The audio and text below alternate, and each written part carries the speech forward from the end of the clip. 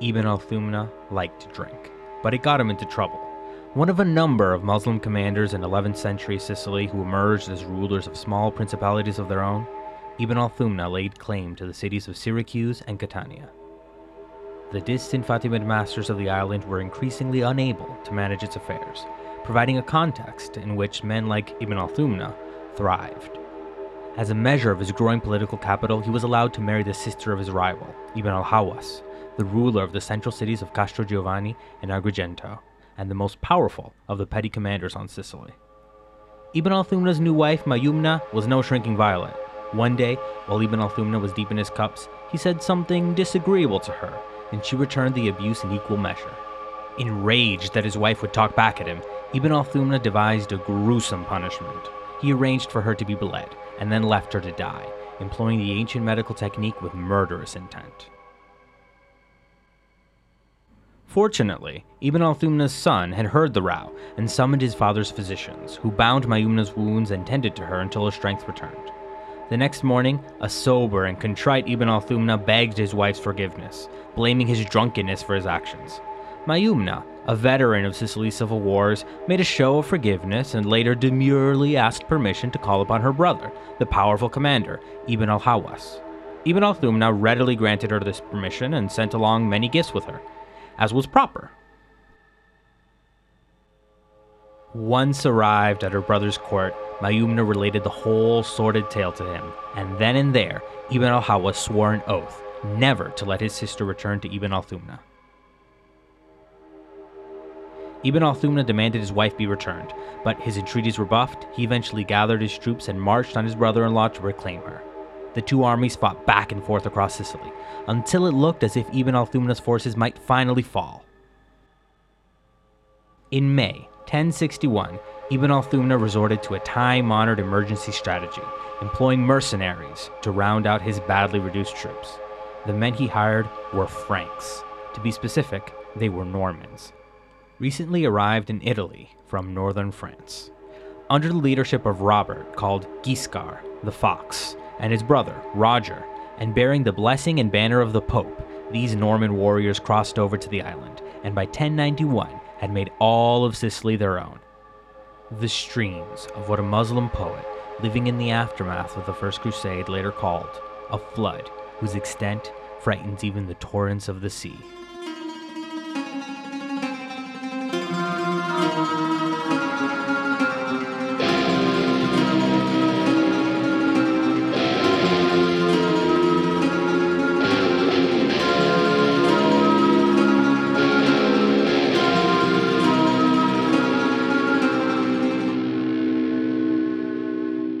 Hello, and welcome to History of the Outremer, Episode 2, Come from the Land of the Ice and Snow.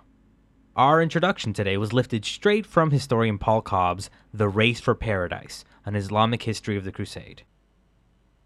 Cobb goes on to note that Ibn al-Thumna was more likely than not a scapegoat for the loss of Sicily to the Normans.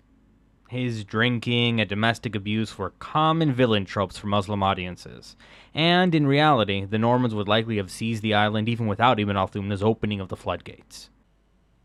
Still, in this story, we gain a glimpse of how Muslims viewed the Crusades. For them, the Frankish jihad didn't start in 1095 at Clermont, it started decades earlier in southern Italy and Spain. This viewpoint is certainly supported by the fact that Ibn al-Thumna's mercenary and the eventual Duke of Sicily, Robert Guiscard, was father to one of the leading crusaders, Bohemund, who will in time become Prince of Antioch. But that's some way off for us. Today, we'll be taking a look at Robert, the Normans, and their conflicts with and for the Pope, as well as their rivalry with both the Holy Roman Empire and the Eastern Roman Empire.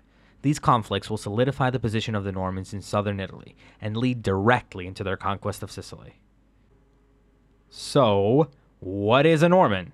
Apart from the number one name for accountants who unwind on Sunday by playing D&D online, the term Norman refers to the people of northern France, a region known as Normandy. The word itself means Northman and alludes to the Normans' origins in the north. In the 9th century, Viking raiders from the icy cold pagan lands of Scandinavia began to not only pillage, but settle throughout Eurasia. To wit, One of these bands of Northmen accepted a deal with the King of France. They abandoned their pagan ways and became Christian, as well as vassals of the king. Their leader, Hrolf, became Roland, and the Northmen became des Normands, adopting not only Christian culture, but the French language. The Normans didn't lose all their customs, though. They continued to marry in the Danish way, which means they had lots of wives. Well, really just one wife and then additional concubines. So what? Kids born out of wedlock is nothing new. But the Normans actually recognized these sons, born to secondary wives. This led your average Norman to produce a lot more heirs than other folks. And well, there wasn't enough land for everyone. And because daytime TV hadn't been invented, there was no Dr. Phil or Oprah to sort out sibling squabbles. Instead, the Normans went to war. A lot. This kept their military prowess tip-top. And so, generations later, a lot of Normans, lacking land back home, began to set out to find their fortune, just as their ancestors had once done. It started with pilgrimages of all the big tourist attractions of the time: Rome, Constantinople, and Jerusalem. Along the way, they became well acquainted with southern Italy, which at the time was the place to be for unscrupulous mercenaries, which the Normans most certainly were. We're going to go over the chaos that was Italy in the 11th century. But if you're more visual, I'd like to mention that there's a relevant map available for you to follow along with at our website, historyoftheoutremer.wordpress.com. That's historyoftheoutremer, one word, .wordpress.com. There's also a map showing the expansion of the Fatimid Caliphate from last week, and a list of sources for the episode so far. I'll be adding more relevant maps and diagrams as we go along, so keep an eye out. At the turn of the millennium, 3 Romes faced off over control of the boot of Italy. The first Rome was the Eastern Roman Empire, based out of Constantinople, aka Byzantium. The Byzantines had held on to southern Italy and Sicily for centuries after the western half had collapsed, and though their grip had loosened some, it was going to take a strong blow to get them to let go entirely. Sicily had been lost to the Muslims, that's true, but they still held territory in the far south and in the coastal regions, where they could easily send reinforcements to back up their claims. They also had close ties to many of the Italian trading cities in the region. The second Rome was the Holy Roman Empire, which, as Voltaire famously put it, was neither holy nor Roman nor an empire. It was, in point of fact, a federation of various kingdoms, duchies, counties, and principalities. Most of these were German, and German culture dominated in the empire. At this time, the empire also held the Kingdom of Italy, which comprised nearly all of northern Italy. And the third Rome was Rome. Well, the city of Rome itself. At this time, mostly controlled by the papacy. By this point, the Latin Christians in the West looked to the Pope, and only the Pope, as the head of their church. This brought the papacy into conflict with both of the previous Romes. The Byzantines viewed their emperor as the ultimate head of Christianity. The Pope was just another patriarch, equal to the patriarchs in Constantinople, Antioch, Jerusalem, or Alexandria. And the Germans viewed the Pope as either a puppet they could use to bolster their own strength, or an obstacle, which stood in the way of absolute monarchy. An independent Rome, controlled by the church, answering to no emperor? That's crazy talk, they said, but in Greek and German. And as for the other locals, aside from the land held directly by the Byzantines, the rest of southern Italy was divided between the remnants of a once great Lombard kingdom. The Lombards, or Longbeards, were themselves originally Germanic in origin, and had set up shop in Italy not long after the collapse of the Western Roman Empire. Some centuries later, some guy, I think his name was Charlemagne, really did a number on them, and only the southernmost Lombards were able to hold on to land. These 3 Lombard counties, Benevento, Capua, and Salerno, often engaged in war with each other to expand their tiny borders, and oscillated between allegiance to the Pope, or whichever Roman Empire was most convenient at the moment. And on the western coast, the mercantile cities of Naples, Amalfi, and Gaeta were supposedly under Byzantine control, but in reality they functioned more like independent city-states, focused on trade. Sharp-eared listeners will recall the Amalfitan merchants who sparked a riot in Fatimid Egypt. And all of these Christian empires, kingdoms, counties, and city-states kept a nervous watch on their Muslim neighbors in Sicily. Sicily had once, just like the rest of southern Italy, been under Byzantine control. But the Muslim emirate in northern Africa, the Aghlabid dynasty, had taken it from them. And then, when the Fatimids rose to power and conquered the Aghlabids, it passed into their hands. However, as the Fatimids focused more and more on controlling Egypt and their rivalry with the Abbasids in the east, Sicily had slipped out of direct control, and into disunity as well. Now, rivals like Ibn al-Thumna and Ibn al-Hawas duked it out for control over the island. In this unstable environment, the Normans quickly found a need for their services. They weren't picky about their employers either. They originally gravitated towards work under the Count of Salerno, a Lombard named Guaimar. But soon enough, they'd also signed up with the Byzantines for an invasion of Sicily. The Byzantines had put together a truly multi-ethnic army, a real A-team. Apart from the Normans and their own Greek-speaking forces, they'd brought in their shock troops, the Varangians. The Varangians were Vikings from the north. Some of them came directly from Scandinavia, and some came from Kievan Rus, a federation founded by Vikings around, you guessed it, Kiev. So these guys and the Normans were basically all distant cousins, and their leader was Harold Hardrada. Now, Harold was a pretty interesting dude. We won't get into his entire biography, but after fighting for the Byzantines for a while, he ends up king of Norway. And then, in 1066, when the king of England dies with no heir, he decides to press his claim for that crown as well. That endeavor will claim his life at the Battle of Stamford Bridge, when his army is totally smashed by Harold Godwinson, who himself won't have time to savor the victory before being demolished by, get this, a Norman, the Duke of Normandy, William the Bastard, who trades in that nickname for one you might already know him by, William the Conqueror. He starts an era of Norman control over England that will not only drastically shape the country of England, but the English language. As in, language, a word from French, Norman French. These friggin' Northmen are all over the place, I tell ya, from London to Kiev to Antioch. Now, back in 1038, William the Bastard was still trying to solidify his control over Normandy, and Harold Hardrada was fighting alongside Norman forces. This motley crew of Greeks and assorted Vikings made their way to Sicily, where, after some initial successes, politics back in Constantinople turned the campaign into a total fiasco. After fights over payment, most of the hired mercenaries abandoned the mission. The Normans who participated came away with nothing to show for their efforts but experience for the old mercenary CV. Well, that and first-hand knowledge of just how weak the Muslim position in Sicily was, as well as just how unorganized these Eastern Romans were. The incursion also served to advance the career of one Norman in particular, William Iron Arm of Hauteville. He earned his nickname Iron Arm after besting the Emir of Syracuse in a duel. Because, of course. Iron Arm was the son of Tancred Hauteville, a Norman knight. Tancred would likely have been forgotten by history, except for his impressive baby-making skills. Over the course of 2 marriages, Tancred had 12 sons reach adulthood. That's not counting his daughters or the children that died in infancy. What's more, most of these sons themselves would live long lives, popping out new Normans just itching to go a-conquering. And it's through their exploits that the Hauteville name lives on. 8 of Tancred's 12 sons would make their way to Italy, and the first 2 were his oldest, William and Drogo. More will come. These Norman knights are like roaches. If you see one, get ready to see dozens more within the week. Eventually, the Normans found themselves as the military leaders of a Lombard revolt against Byzantine control. They used the revolt to advance their own position. And even after the locals themselves mostly abandoned the cause, the Normans continued to tighten their hold over the land. And when William Ironarm died, his brother Drogo became leader of the Normans in Italy.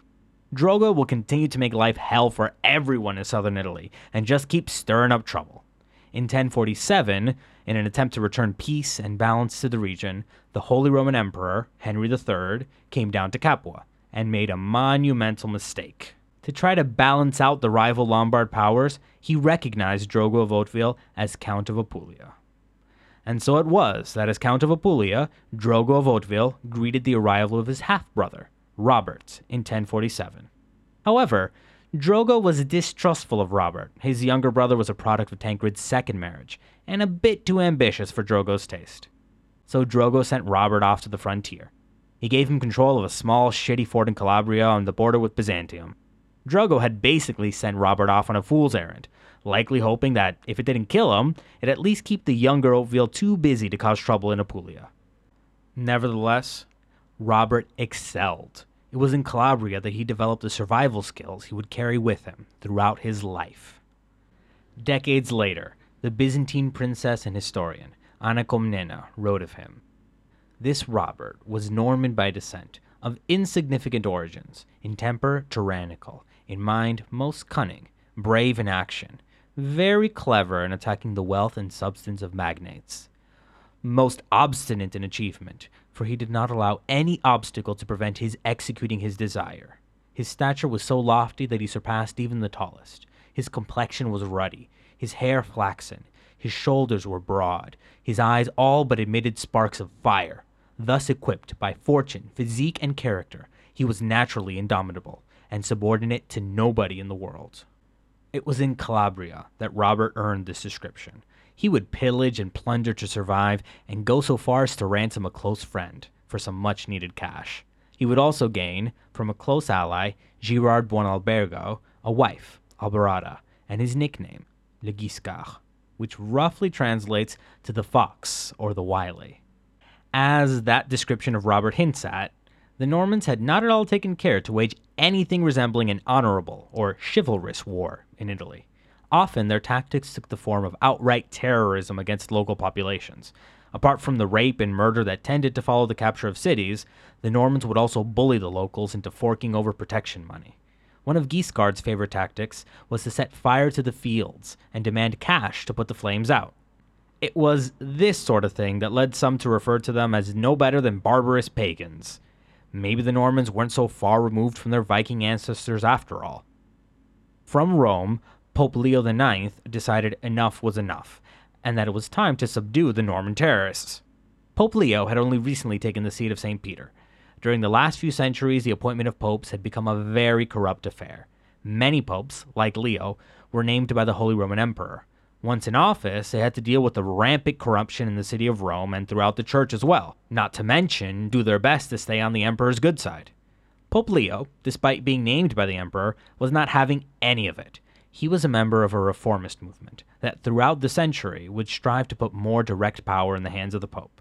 To do this, in the short term, Leo needed to ensure that Italy was pacified. So of course, these Normans needed to be put in their place. His opportunity to strike came when Drogo of Hauteville, Count of Apulia, was assassinated. Though no direct evidence was ever found, his murder was likely funded by Byzantine gold. Constantinople was similarly sick of dealing with Normans encroaching in on their territory. From this mutual aim, an alliance was formed. Pope Leo was able to recruit an army from within the Holy Roman Empire, including a corps of Swabian infantry, hulking warriors wielding enormous two-handed swords. Around this, he added a grab bag of local Italian forces. Altogether, they were a larger force, but their disunity compared to the Normans would prove to be a huge disadvantage. The loss of Drogo also wasn't the destabilizing blow the Pope had hoped it would be. After all, there were plenty more Hautvilles where that one had come from. Soon enough, a third son of Tancred was in charge of the Norman forces. Humphrey of Hauteville took up his brother's spot as Count of Apulia. It's like whack-a-mole with these guys. Before the Pope and his men could march down to Apulia, Humphrey had already dealt some early defeats to the Byzantines. These stinging losses probably gave Constantinople a bit of pause, and they would be incredibly slow at sending any further reinforcements. The Pope tried to stall and wait for further Byzantine backup, but, soon enough, the Normans had forced him into a pitched battle at Civitate. At first, it seemed like the Normans were the underdog. They were outnumbered and in bad condition. They'd been running all over in the summer heat, trying to score as many victories as they could before the Byzantine forces coming from the east and the Papal forces coming from the north could join up and wipe them off the peninsula for good. What's more, the residents of the area had taken to hiding food from the Normans, and the evening before the battle, they'd been reduced to just chewing toasted raw grain. So, with nothing but a couple medieval bran flakes in their bellies, sweating in their tin can suits of armor, they must have looked a sorry bunch. Still, they had no alternative but to fight. If they waited any longer, the sheer number of the combined Bizopope force would decide the battle for them. On June 18th, 1053, the Normans met the papal forces in battle, and the eventual Norman victory was predicated on two things. First, their exceptional heavy cavalry skills, and second, their martial discipline. The Normans were able to keep their eye on the prize and operate as a well-oiled machine.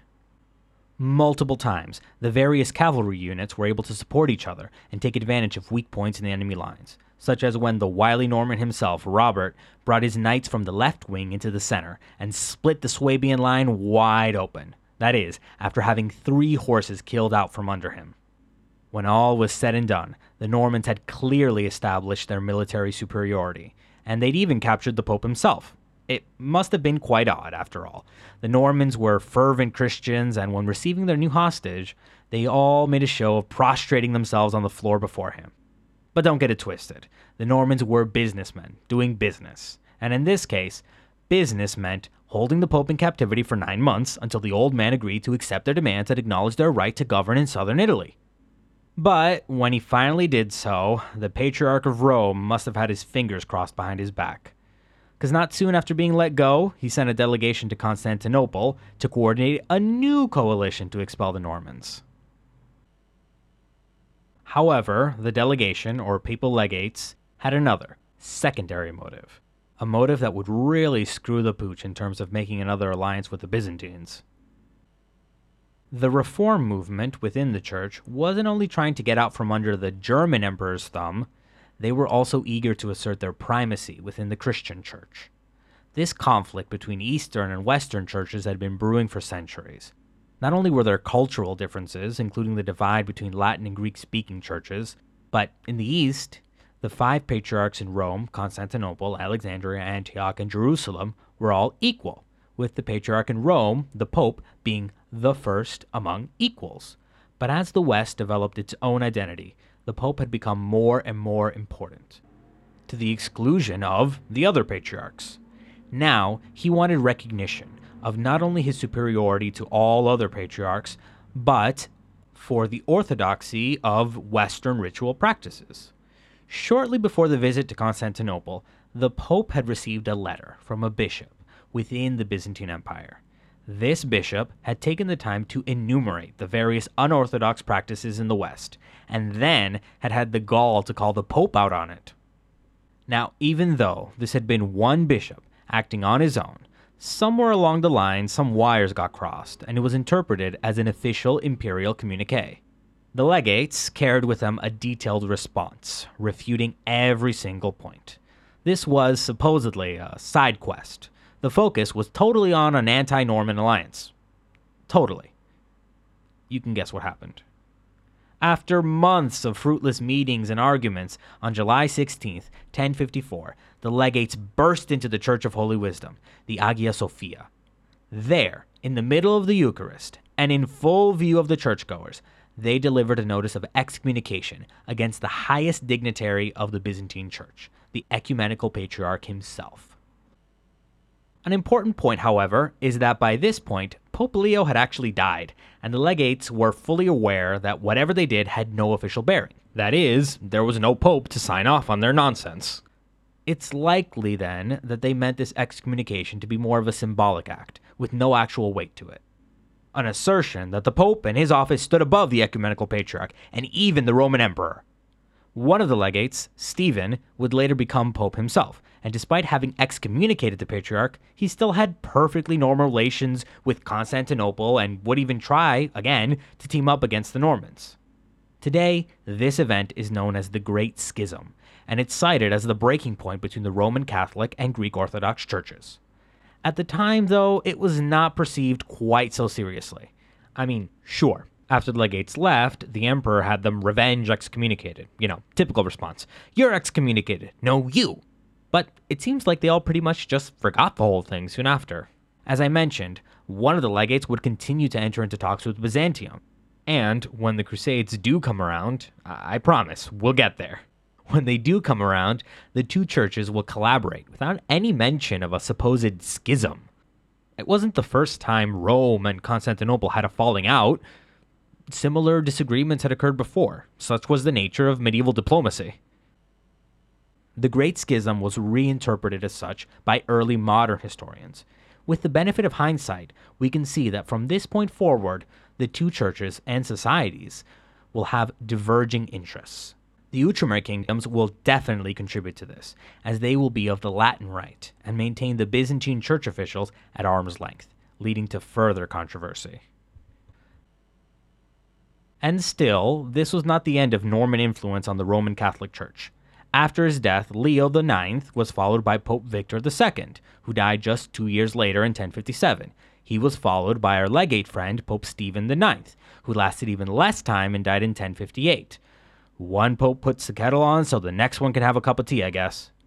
At this point, the Roman nobility had decided it was their turn to play, so they arranged for a puppet of theirs, Benedict X, to be elected pope.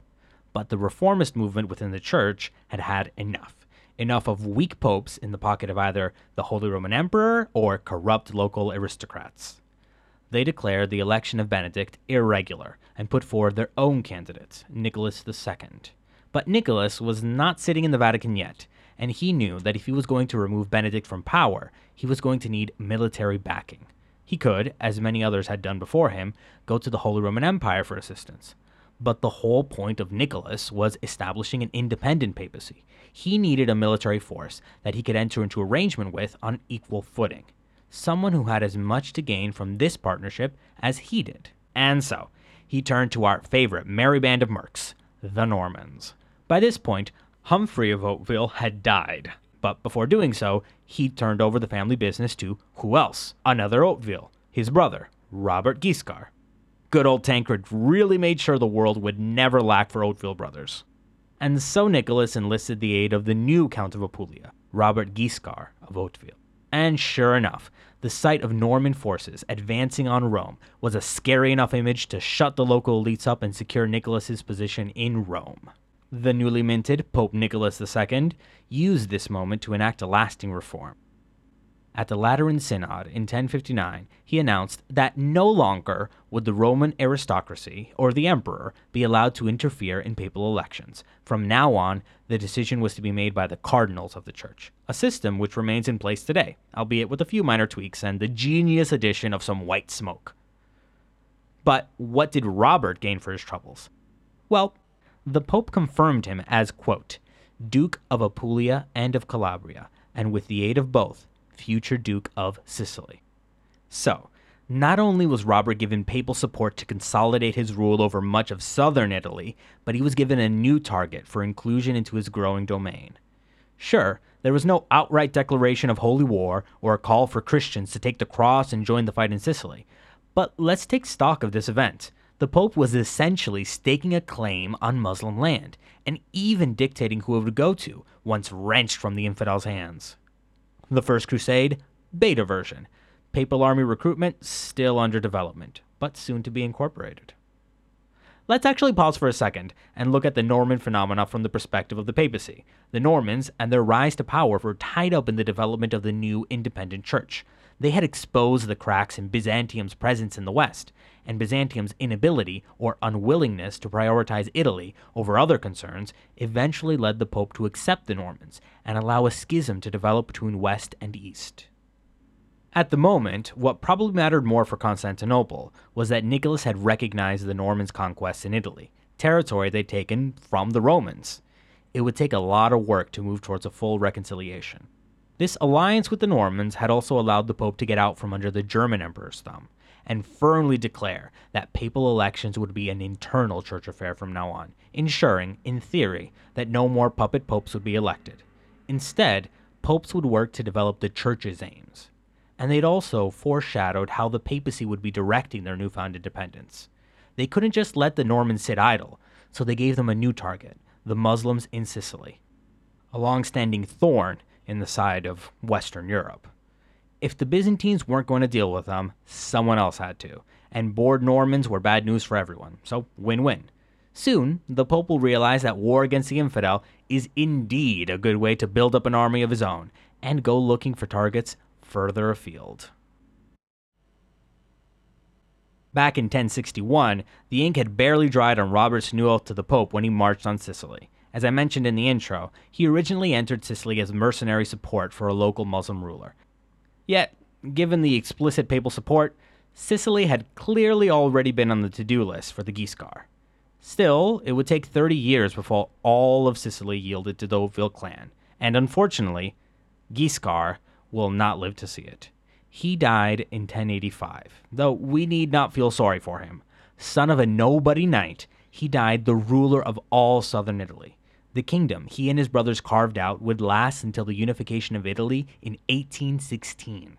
He took what had been an anarchic stew since the collapse of the Western Roman Empire some 500 years earlier and consolidated it under one banner. However, Robert wasn't always successful. On his last expedition in 1081, he'll decide to bite off a bit more than he can chew and make a bid for all of Byzantium.